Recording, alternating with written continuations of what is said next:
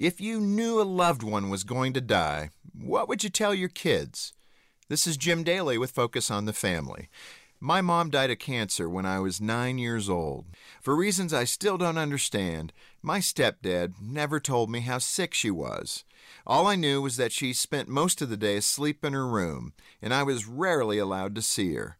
Then, one day, my 19-year-old brother Mike said to me, "I've got bad news. Mom's dead."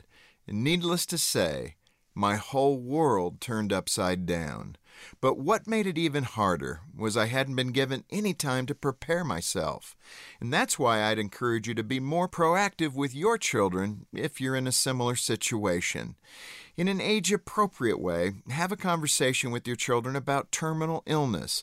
Let them ask questions and express their feelings honestly. Then keep the dialogue open going forward. It'll give you a chance to walk with your kids through their emotional ups and downs, and there will be plenty of those. So let your kids know it's okay to be sad. In fact, don't be afraid to cry with them. When they see you express emotion, they'll feel more comfortable expressing their own. And never hesitate to reach out for support from family, friends, or a professional. If you're not sure where to start, speak with one of our counselors at 1-800, the letter A in the word family. For Focus on the Family, I'm Jim Daly.